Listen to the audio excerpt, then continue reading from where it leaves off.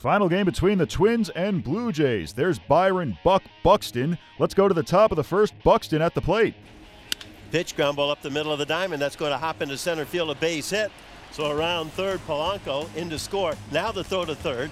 Back to second base with the throw is Donaldson. Sliding back in safely, Rosario. Now the throw goes into right field. Rosario pops up, comes to third.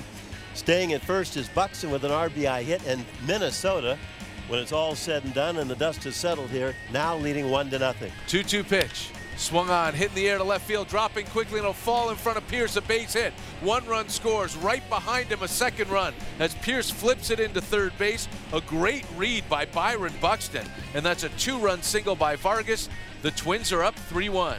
0-1 pitch, breaking ball again, hit in the air to left field and hit deep. Pierce turns, looks, it's gone. A home run for Byron Buxton into the Blue Jays bullpen in left field. The leadoff triple is not stranded. Biagini's day is done. Home run number 11 for Buxton, and it's 5-1 Twins. 1-2 pitch, swung on, hit in the air, deep left field. Could it be another one? It's hooking, it's twisting, it's a fair ball, and it's gone. Byron Buxton puts it into the 200 level, his second home run in as many at-bats, and the Twins up their lead to 6-2. He is 3 for 4 today, including 2 home runs. He lines one to left field, could be another one. Down the line it goes, and he's done it. A 3-home run game for Byron Buxton. Tim Mays' first pitch hit into the Blue Jays bullpen, and Buxton having a whale of a day. Twins take this one 7-2. That was Byron Buxton's first multi-home run game. Kyle Gibson gets the win. He goes 6 2/3, 2 runs on 7 hits, and he strikes out 7. Joe Biagini, 3 2/3, 5 runs on 9 hits and 3 walks. John Gibbons and the Blue Jays unable to figure out the Twins on Sunday as they lose 7-2. Here's Gibbons on the loss. Well, I mean, it was a tough day for him, obviously.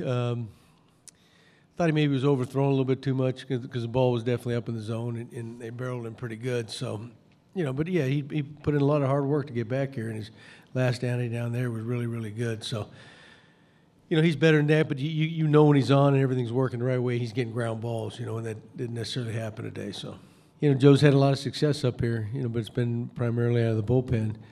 And so it's starting role's new to him, and he's going to take his lumps along the way, till he gains confidence and figures that role out again, all over again. So, but Joe's he's an easygoing, fun-loving guy, but he's like any other guy that's ever played this game. You get frustrated.